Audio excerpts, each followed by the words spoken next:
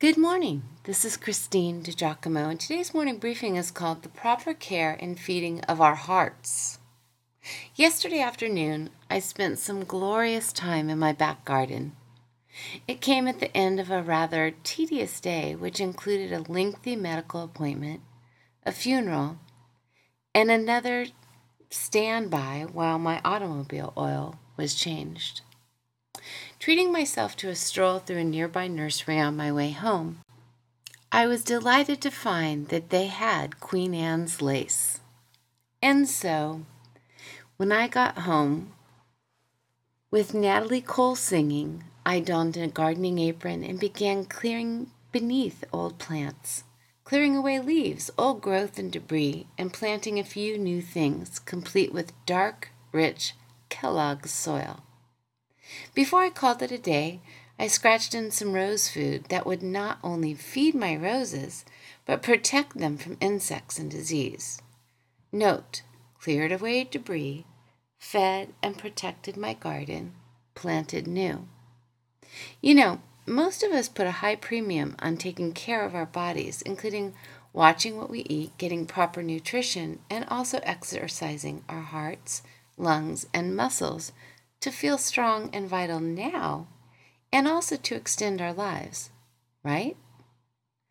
Proper care of physical heart and body.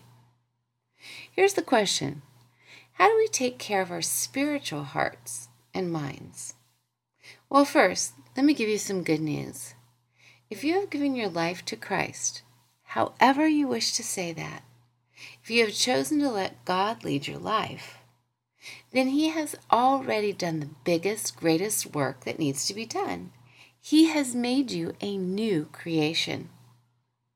In another lifetime, when I led my street friends in prayer meetings, sometimes 75 in a gathering, I would start the verse, "If anyone is in Christ," they would loudly finish, shouted actually, "He is a new creation."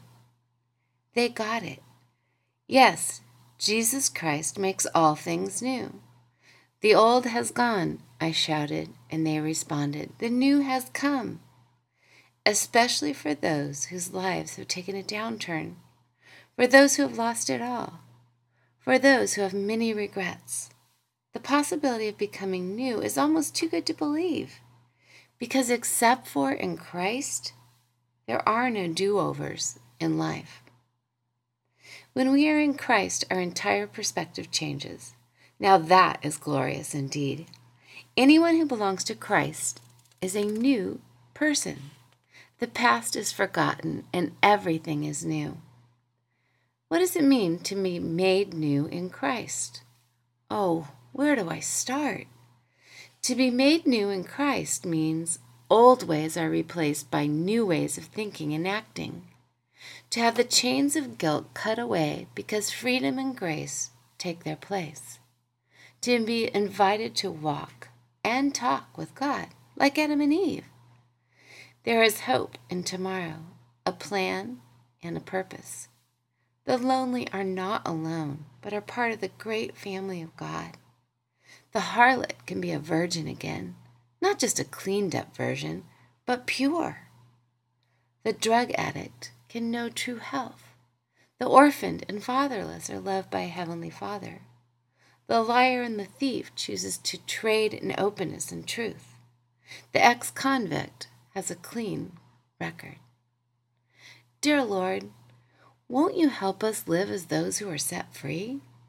Those whose sins have been forgiven, whose slates have been wiped clean, whose futures are not determined by the past, who are not bound to this world, but have the hope of heaven in our hearts, who are walking with the King instead of slumming with the defiled, who have a rich inheritance and mansions in glory prepared for us. You made us into new creations. Now, help us live like it. Amen. Now, understanding that, we must feed ourselves daily with the truth of the Word, the nourishment of God's words to us, and establish a time to talk with God each day as well. These are the two essential elements to feeding our spiritual hearts and minds. But then there is gathering together with God's people. There is learning what it is to sing and, yes, maybe even dance in worship of the magnanimous, loving God we serve. There is the breathing in of His beautiful creation, thanking Him throughout the day for His gifts of life, breath, health, joy, friendship, hope, and